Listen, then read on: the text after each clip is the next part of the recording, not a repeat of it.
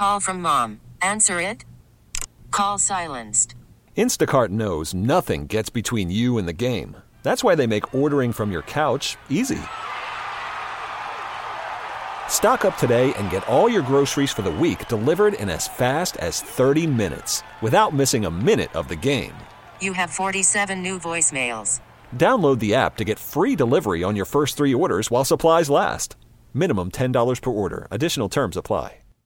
TuneIn is the audio platform with something for everyone. News. In order to secure convictions in a court of law, it is essential that we conclusively. Sports. Shot clock at 4. Doncic. The step back 3. You bet. Music. You set my world on fire. Yes, and even podcasts. Whatever you love, hear it right here on TuneIn. Go to TuneIn.com or download the TuneIn app to start listening. Speaking of integrity, how about the integrity of the guys that are doing it clean? How about the guys that are pitching their tails off in Major League Baseball and doing it clean, that have an unfair competitive advantage for the guys that are clearly loading up with concoctions that they actually advertise, don't do anything to hide, even in plain view? That's the guys I'm speaking for. I'm speaking up for the hitters that have a living to make, facing stuff that's already really, really good. And you can see, based on spin rates, how guys' careers are jumping off the charts. And then you can do cause and effect. Spin rate. Save it. I'm like, it's not spin rate, it's cheat rate. Oh, man. That's Ron Coomer on the Cubs broadcast. After he was reacting, I think he was reacting to, was it Bauer bouncing pitch after pitch in the Cubs-Dodgers series? And before that is Mike Shildt, the Cardinals manager, going off on Joe West for coming out and disrupting the game with Giovanni Gallegos' hat. It is Hit and Run, the Score's venerable baseball show on a Sunday morning. We've got 2 first-place teams in town. We spent our first hour talking about that. Next hour at 11 o'clock, Sarah Langs, S. Langs on Sports, MLB.com writer, will join us. And hoping to have a conversation with Tommy Nance in the final hour. He's a terrific story and a really fun pitcher to watch. But right now, one of my favorite guys to read and to have a conversation with about baseball. We had a great one a couple of months back, and then he went out and did a terrific piece on this issue, on the sticky stuff. It is Travis Sawchik. You can read him over at thescore.com, senior MLB writer over there, author of several books, and living in Spinsburg, not Spincinnati, but now in Spinsburg. Travis Sawchik, good morning and welcome to the show. How are you? Great to be back with you. Thank you. You too. I loved your piece. You sought out a place, a teacher, and substances to test the sticky stuff out before. It's called Performance Velocity Systems. It's the only facility, as you wrote, with a Rapsodo spin tracking device in Western Pennsylvania, other than the major league facility of the Pirates. So that's interesting, and it's you and a couple minor league pitchers, and their numbers are something. But I enjoyed focusing on your numbers. You have good pitcher's hair, by the way. So, good work on that. But, when did you pitch? Because you maxed out at 59 miles an hour, I believe. So what's your pitching history going into this research piece? It is extremely limited, as you could probably take an educated guess and look at those velocity numbers.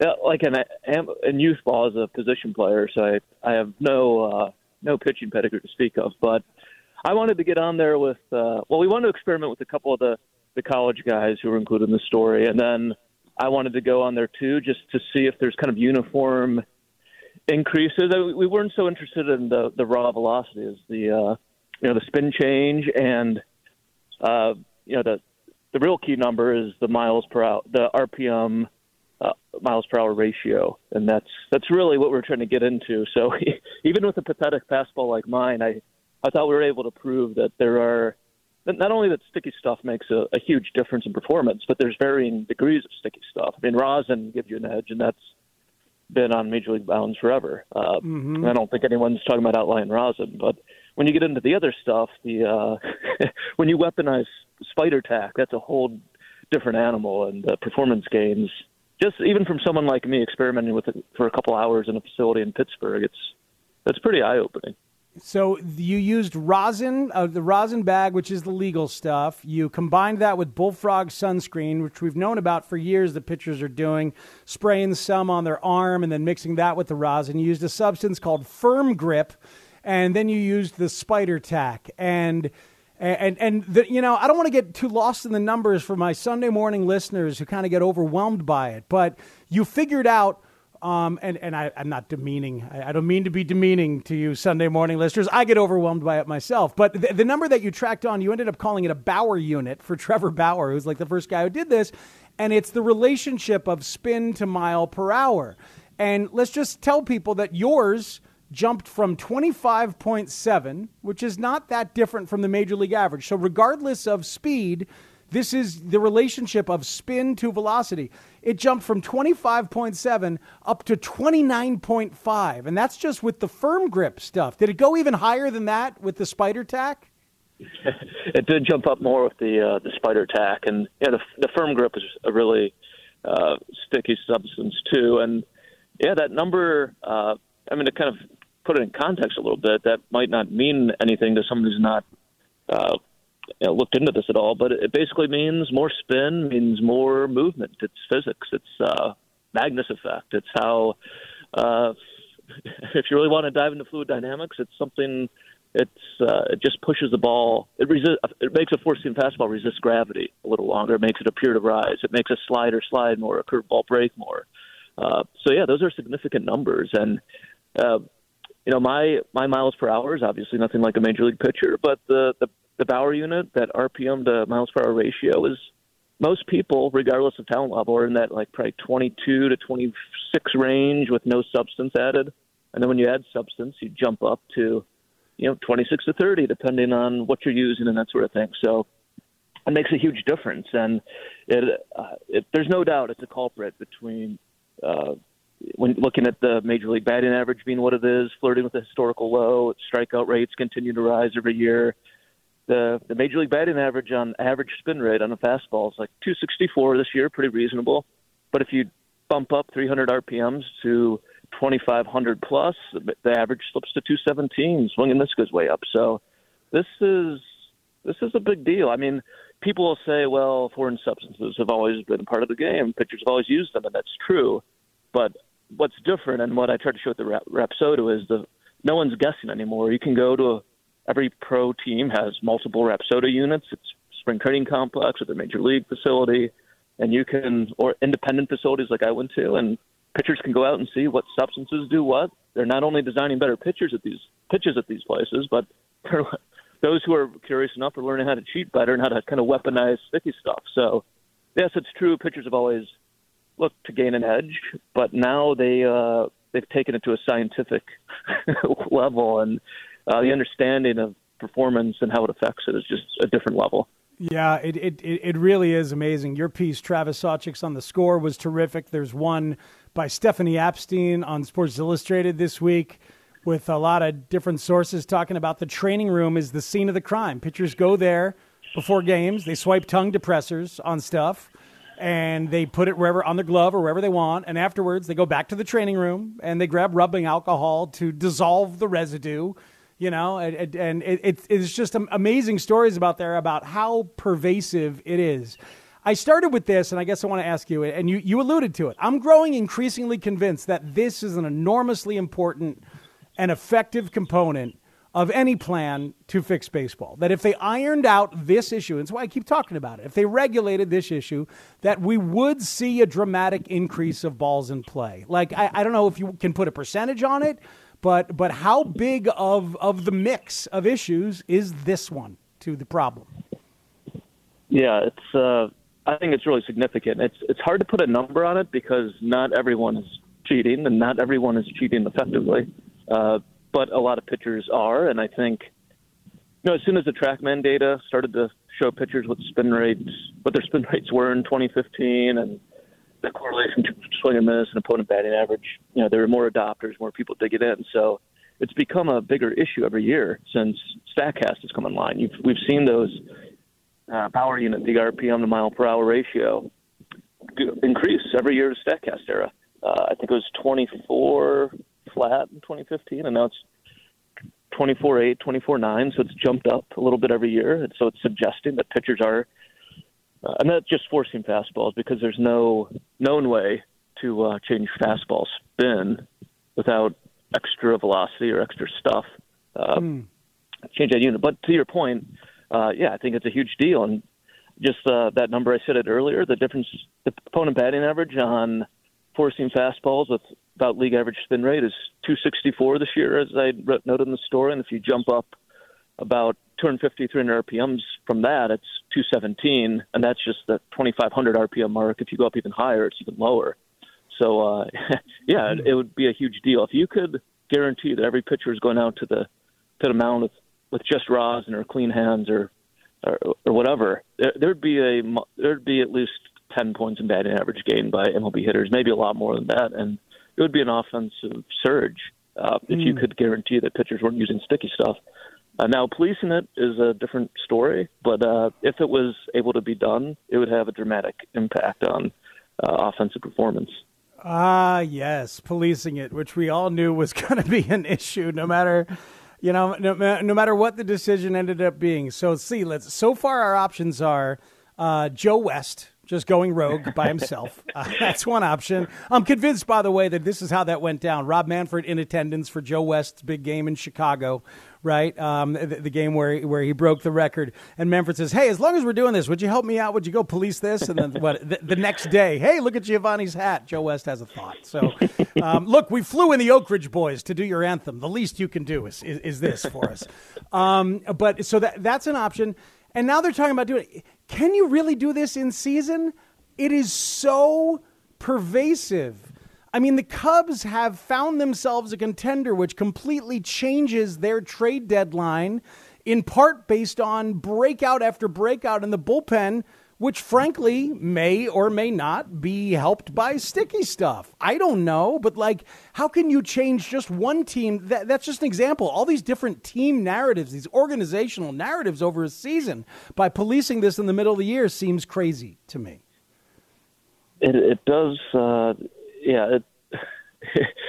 assume if baseball is serious on June 14th and starting to police this, it's going to create a lot of issues. But I think if there's an unfortunate pitcher too who's singled out and they're suspended for I think 10 games is the going rate, the deterrent effect I think would be significant. It wouldn't stop everyone, but it would stop a portion of pitchers. And I don't know if you could.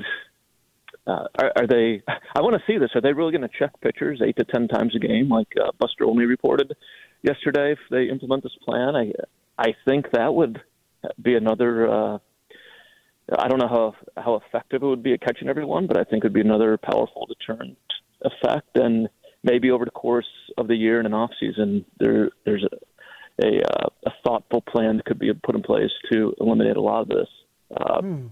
Because I think ultimately, if you're a pitcher, you should want to be on a level playing field. If you're a batter, you should want. The stuff is so good right now without this stuff. You should.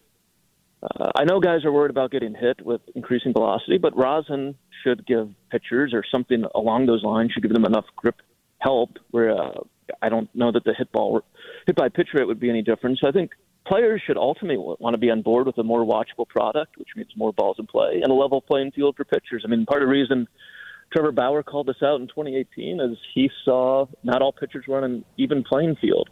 And I think out of his spin rate has gone up since then because baseball hasn't been enforcing anything, I suppose. But, I think leveling the playing field and getting more balls in play is ultimately a good thing. Now, making it happen, policing it, bit of a mess, but I think just some early deterrence early this summer could possibly go a long way. Yeah, it's interesting. Well, I maybe I'm underestimating the possible effect of really doing it could have like if they. All right, we're going to check everybody in the bullpen. Everybody come out to the bullpen before the game. Let's check everything you got. And then we're also going to check after the second, after the fourth, after the sixth, and after the eighth, or whatever it is. And if they really do that and really suspend a couple of guys, maybe everybody would fall in line quickly. It's just that if that happens also, then the effectiveness of certain guys is going to change dramatically. Then all of a sudden, whatever team we're talking about, like if you're the Yankees and Garrett Cole is now the 3.45 ERA guy that you wrote about in Pittsburgh, as opposed to the 2.60 ERA guy that he became thereafter, then that becomes a very different quality of ball club, you know? So I don't know if I'm ready to see it all affected that way right now.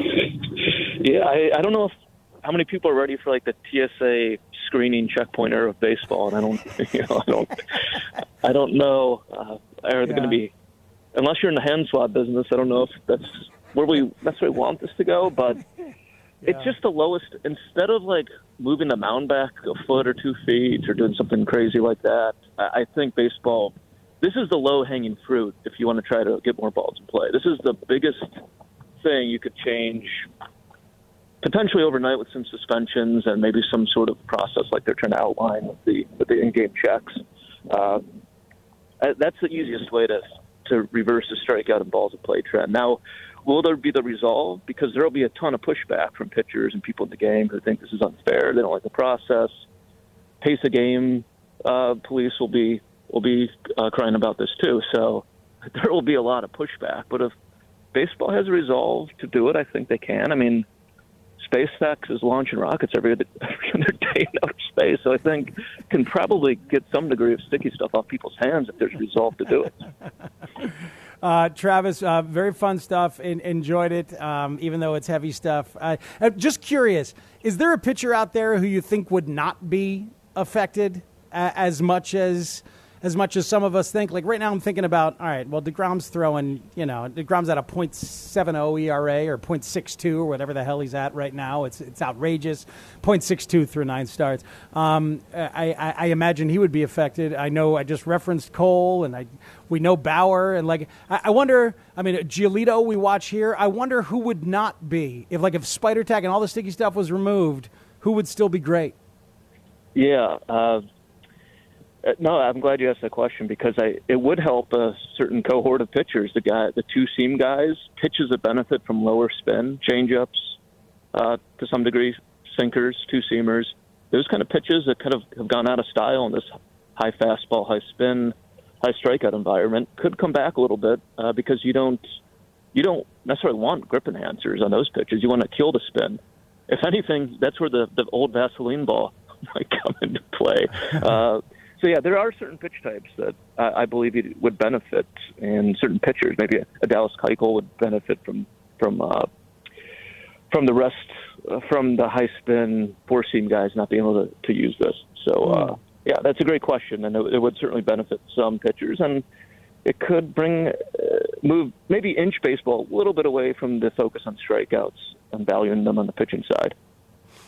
Travis Sawchik from thescore.com. Thanks so much, man. Appreciate it. Thanks for having me. You got it. It's a great piece. I'll tweet out the link to it in a little bit. I want to talk to you about 1968 when we come back. I know, Spiegel, it's 2021, but the parallels are there, and you've heard about why, right? I want to remind you of some things that took place in 68, the year of the pitcher, and then what happened thereafter, because I think it's incredibly instructive as to where we are right now. You want to hop in, do it at 312-644-6767. That's the phone number to call on Hit and Run on The Score. Worried about letting someone else pick out the perfect avocado for your perfect impress them on the third date guacamole? Well, good thing Instacart shoppers are as picky as you are. They find ripe avocados like it's their guac on the line. They are milk expiration date detectives. They bag eggs like the 12 precious pieces of cargo they are. So let Instacart shoppers overthink your groceries so that you can overthink what you'll wear on that third date. Download the Instacart app to get free delivery on your first 3 orders while supplies last. Minimum $10 per order. Additional terms apply. TuneIn is the audio platform with something for everyone. News. In order to secure convictions in a court of law, it is essential that we conclusively. Sports. Shot clock at 4. Doncic. The step back 3. You bet. Music. You set my world on fire. Yes, and even podcasts. Whatever you love, hear it right here on TuneIn. Go to TuneIn.com or download the TuneIn app to start listening. Oh, I don't know that it's really tainted the game. If you probably go back and check, guys have been cheating ever since baseball's been baseball, one way or another.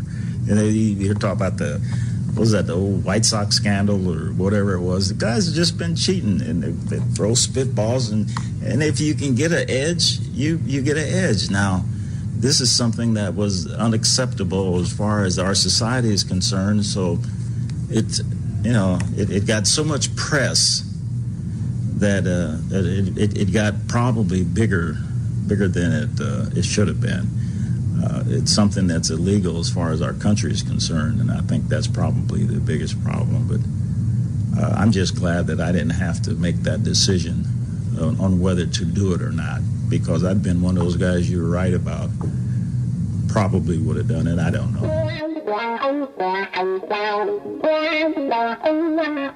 That's a great poll. Sean Anderson is the producer of Hit and Run, playing some Hendrix, which takes us back to the late 60s.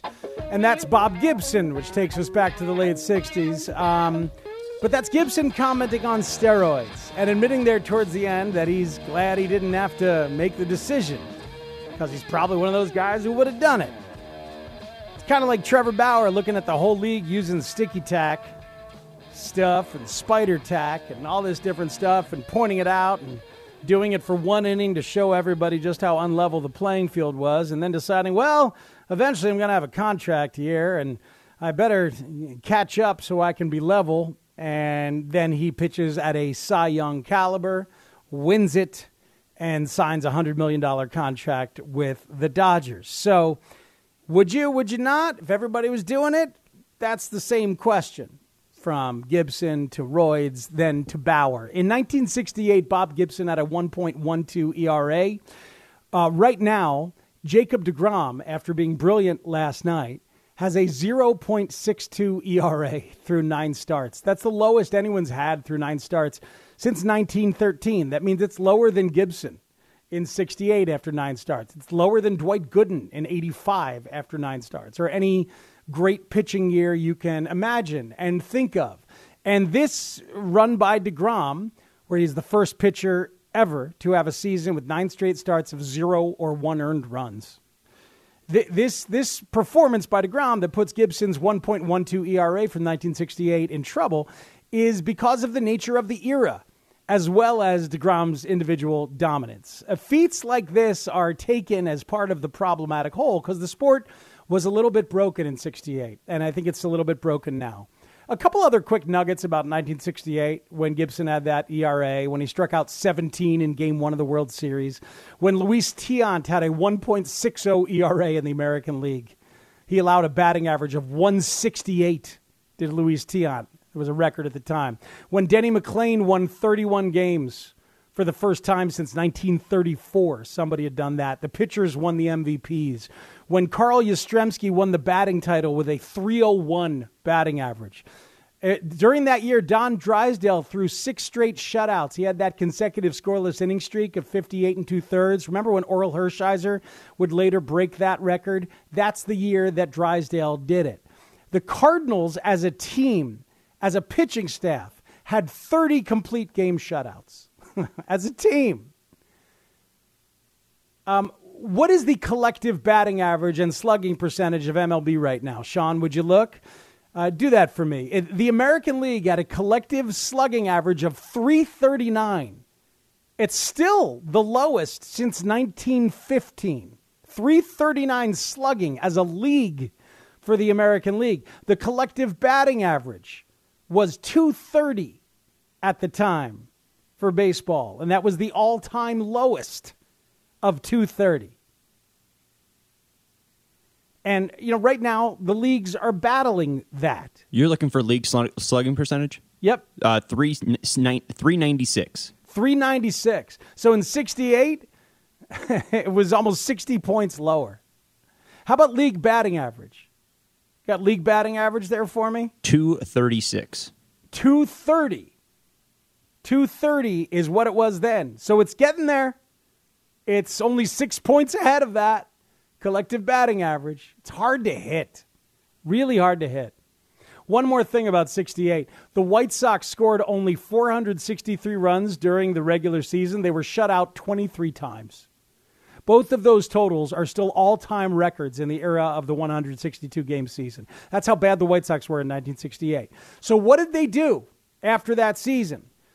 Everybody remembers, perhaps, that they lowered the mound. It was 15 inches off the ground. After that year, they lowered it to 10 inches off the ground. Here's a couple other things they did. They expanded. They added 4 teams, which watered down the quality of pitching right away. And they changed the strike zone. They returned to an earlier pre-1963 strike zone, which set things back the way that they were supposed to be before 63. I don't want to expand. Let's take that one off the table. We've got enough teams.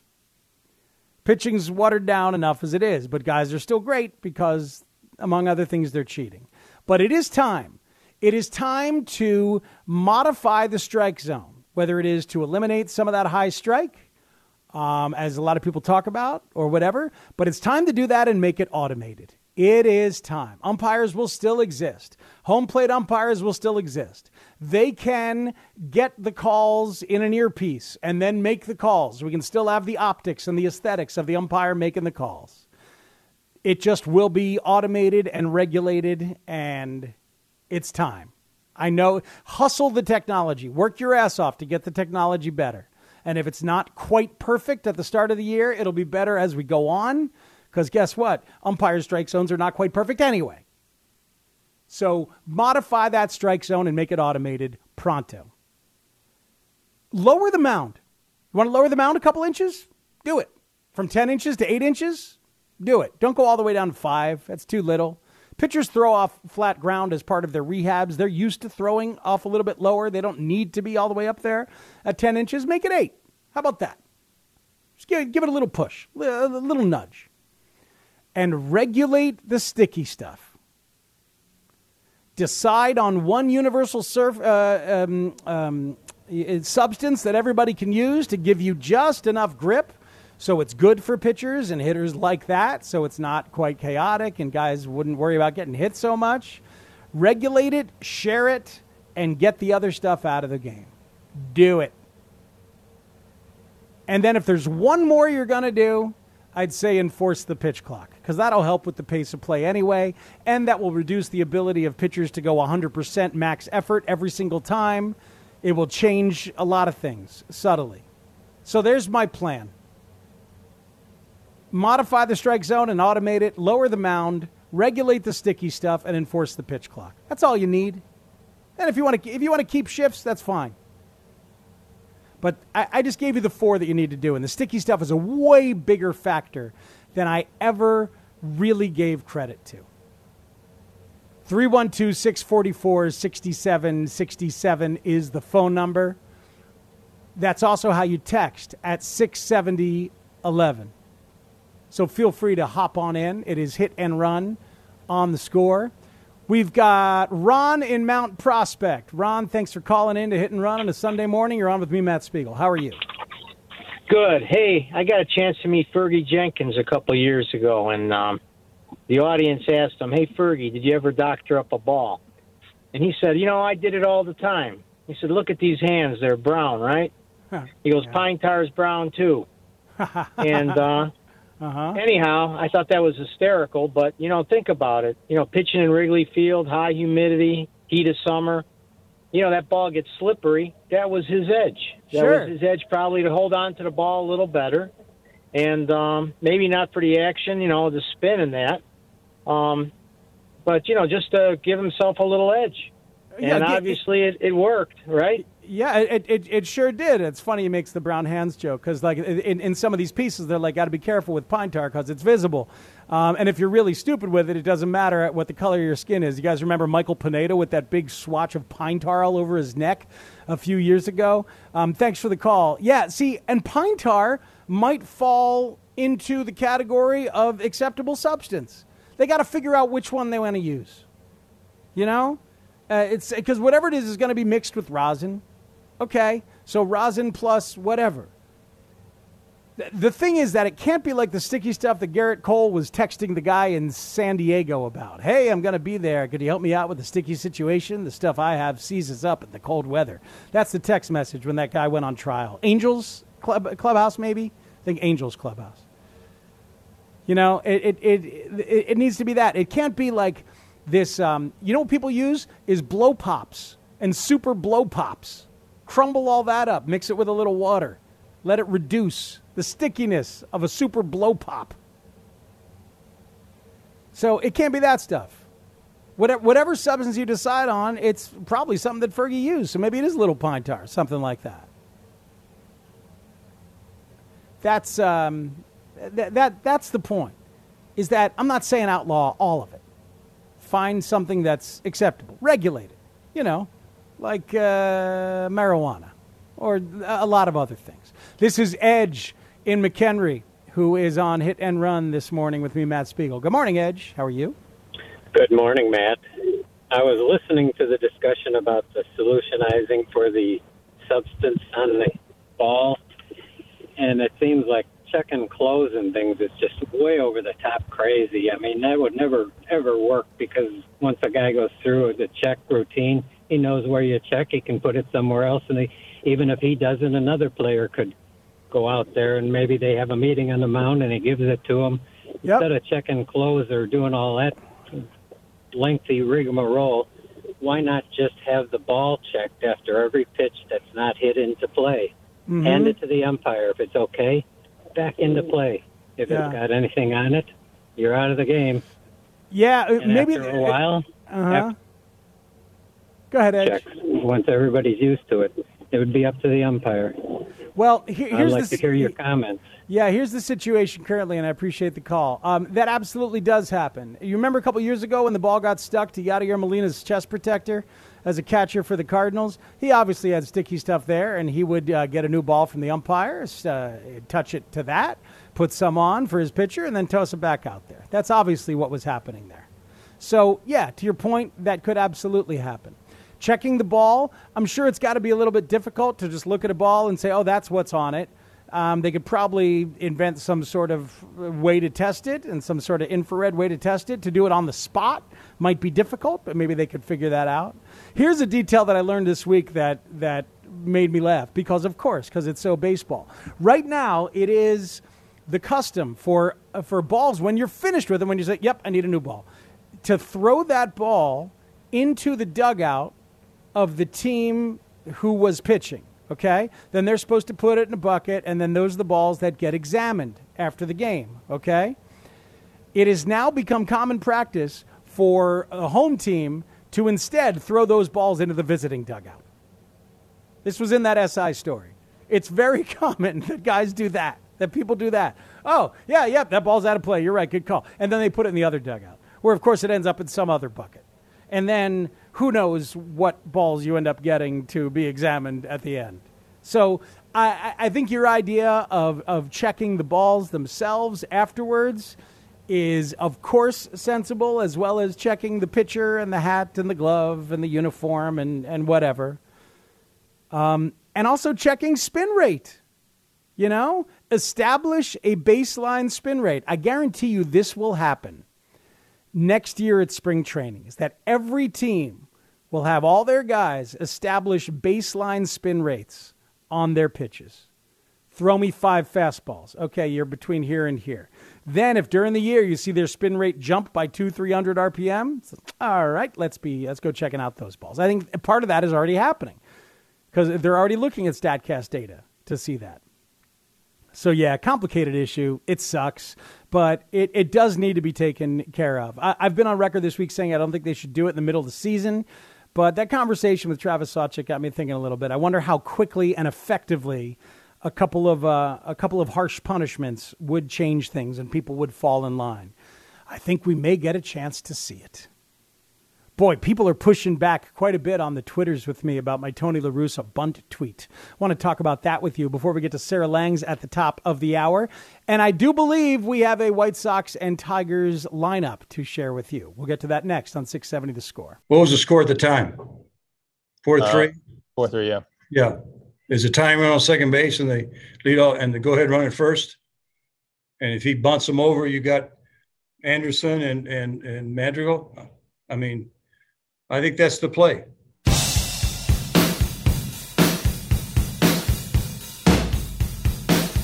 Oh, my God. Oh, getting into the muck of the Twitter replies is really it ends up being a silly way to pass your time, truth be told. But boy, I shared the stat that I had earlier, which is that combined sacrifice bunts by the great four teams in the best division in baseball, the American League East, Red Sox, Yankees, Tampa Bay, and Toronto. Combined sacrifice bunts by all four of those is 15. White Sox as a team, 14 successful sacrifice bunts. That's just one away from four teams combined.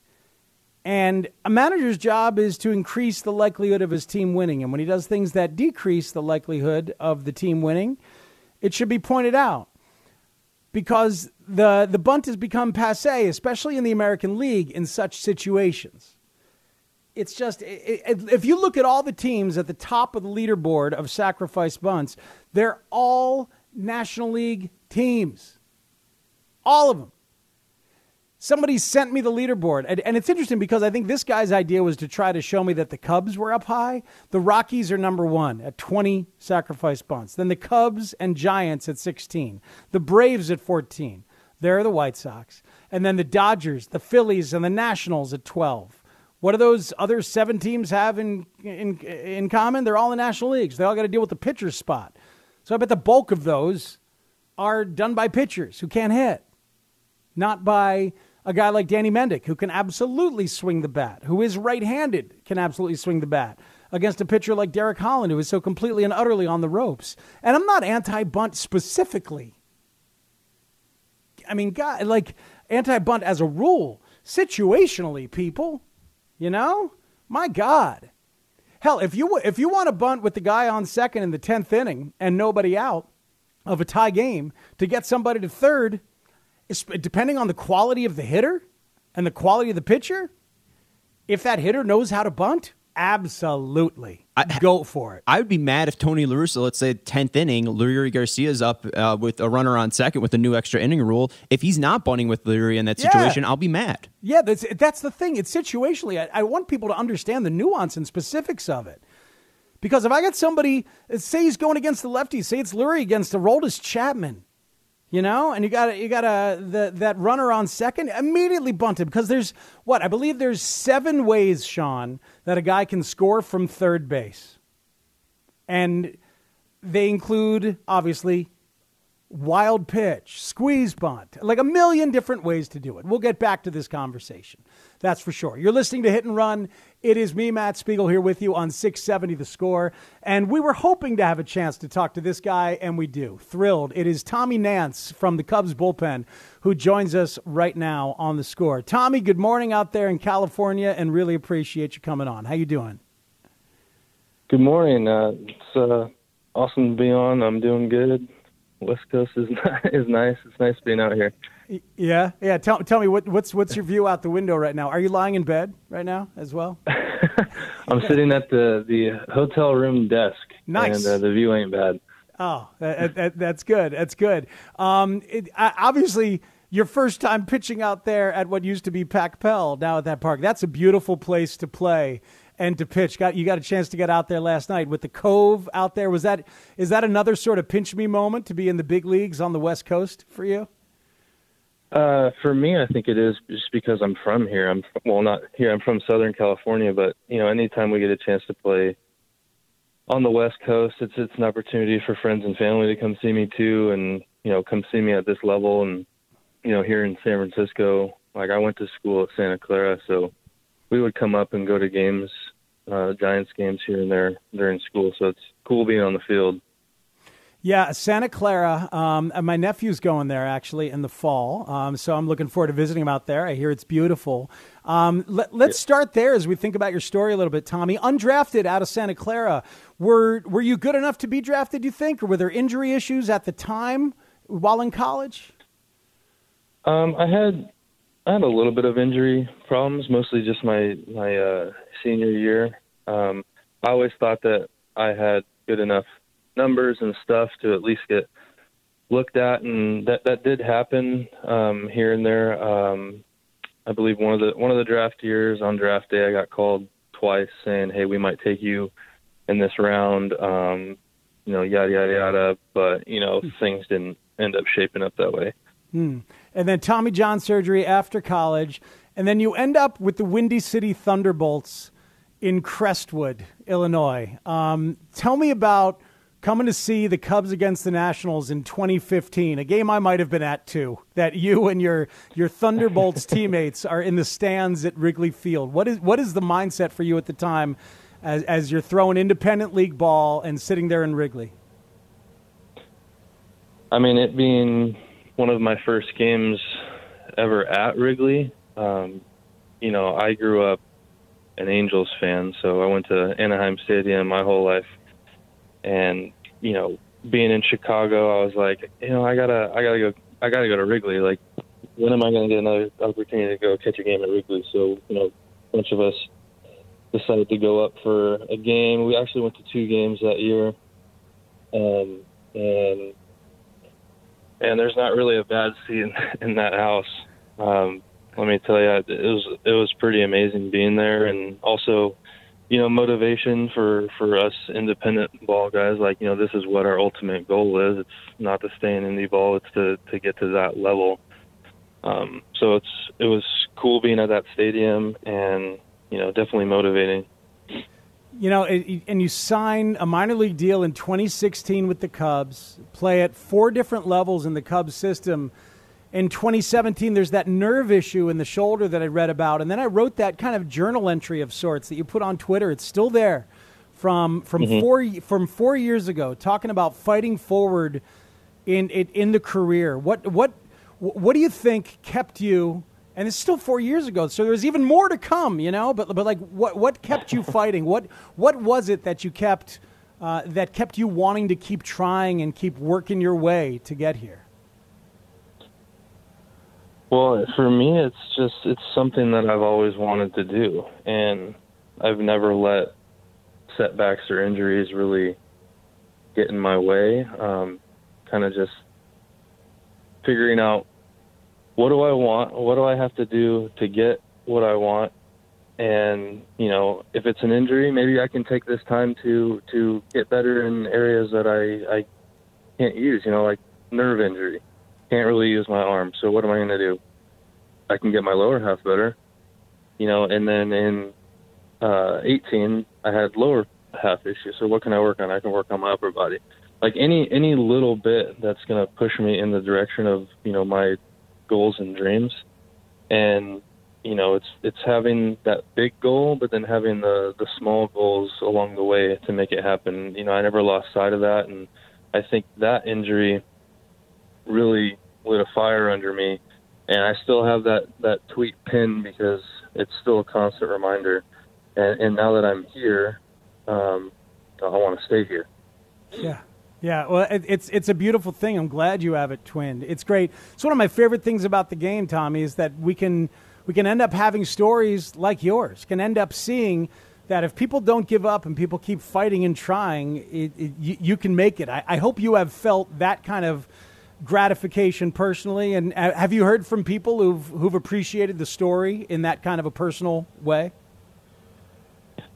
Yeah, I mean, the from home, I can start there. Like, the support has been amazing. The support from people back in Long Beach who have seen me, work hard over the years and seen me not give up regardless of how difficult things might seem, or, how easy it might be to just say, I'm going to move on to something else. I'm getting older. It's probably time to go, get a desk job, and it's something that I never wanted to do. And then like you have people who I've never met like reaching out saying that the story is helping motivate them to keep fighting, and that to me is worth more than anything else. Like if I can help one person, like then it's worth it.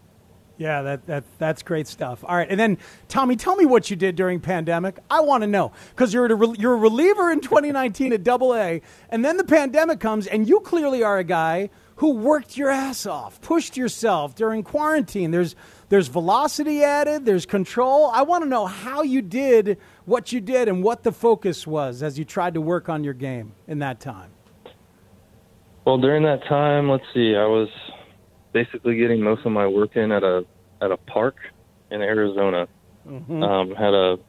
Had a portable mound that one of my teammates had built, and we were throwing bullpens off of that. And the good thing about there being that shutdown for some of us was it was an opportunity to really like work on things and hone our craft. And I just continued to work on my body the best that I could. And as difficult as that was, since gyms were closed down, like I had a hard time finding, weightlifting equipment, like things like that. But I was able to, work on my mechanics and clean those up and get them as efficient as possible. And I think that's where a lot of that bump came from, is being more consistent, being more efficient with how I move down the mound. In terms of stuff, I've been telling a lot of people this lately, like I've always had that stuff.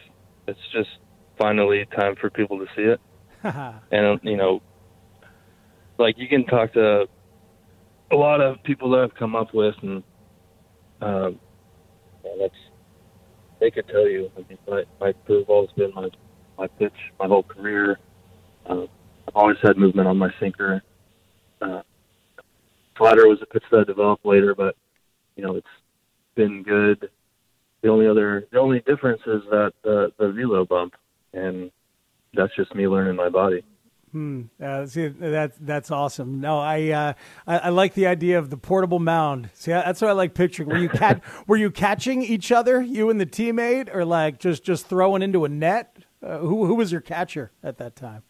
We had a few guys come out. We had a nice little small unit of players who were, either not at the alternate side or trying to get signed by a team, all kind of working together. And that, like, those types of environments are really cool too, because we're all bouncing ideas off of each other. Everybody has the same end goal, and there's no like, I'm competing against you for a job type of a thing. It's how can we make each other better?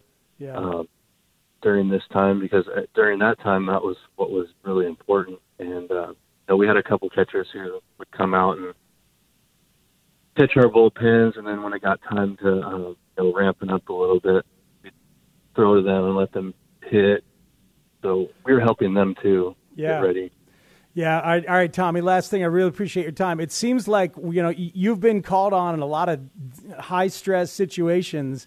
And do you think the decade that you have spent kind of getting ready to be here makes the high pressure situations seem perhaps a little less anxiety filled than it might be for somebody else? Yeah, honestly, it doesn't really get to me. I mean, it may have in the past. And I know back in high school, I can remember some times where it'd be a bigger situation, and, I'd be a little more nervous, or, whatever the case may be. But now, I mean, I haven't really gone into a situation so far this year where I have had any extra weight on my shoulders. It's like, I understand the job that I have to do, who I'm about to face, and I feel very prepared and, very capable and ready to get that job done, because that's, at the end of the day, that's what they're calling on me to do. To get a job done. And for me, it's all the hard work and all the time put into it has prepared me for that. So now at that time, it's just time to go out and do it. That's the way it seems. Tommy, thanks for calling in, man. Great to meet you like this, and a best to you. and your family, and congrats on getting up here, and keep it going. We'll talk to you down the road. Thank you, and thanks for having me on. You got it. That's Tommy Nance of the Chicago Cubs. It's 6:70 The Score. We're way late for a break. Sarah Langs from MLB Network will join us. Lots of people texting in about the Tony La Russa bunt thing as if they didn't hear my first fully nuanced conversation about it. So we'll have to get back to it later on in the next hour. But we'll be back with Sarah Langs here on Hit and Run on The Score. TuneIn is the audio platform with something for everyone. News. In order to secure convictions in a court of law, it is essential that we conclusively. Sports. Shot clock at 4. Doncic. The step back 3. You bet. Music. You set my world on fire. Yes, and even podcasts. Whatever you love, hear it right here on TuneIn. Go to TuneIn.com or download the TuneIn app to start listening.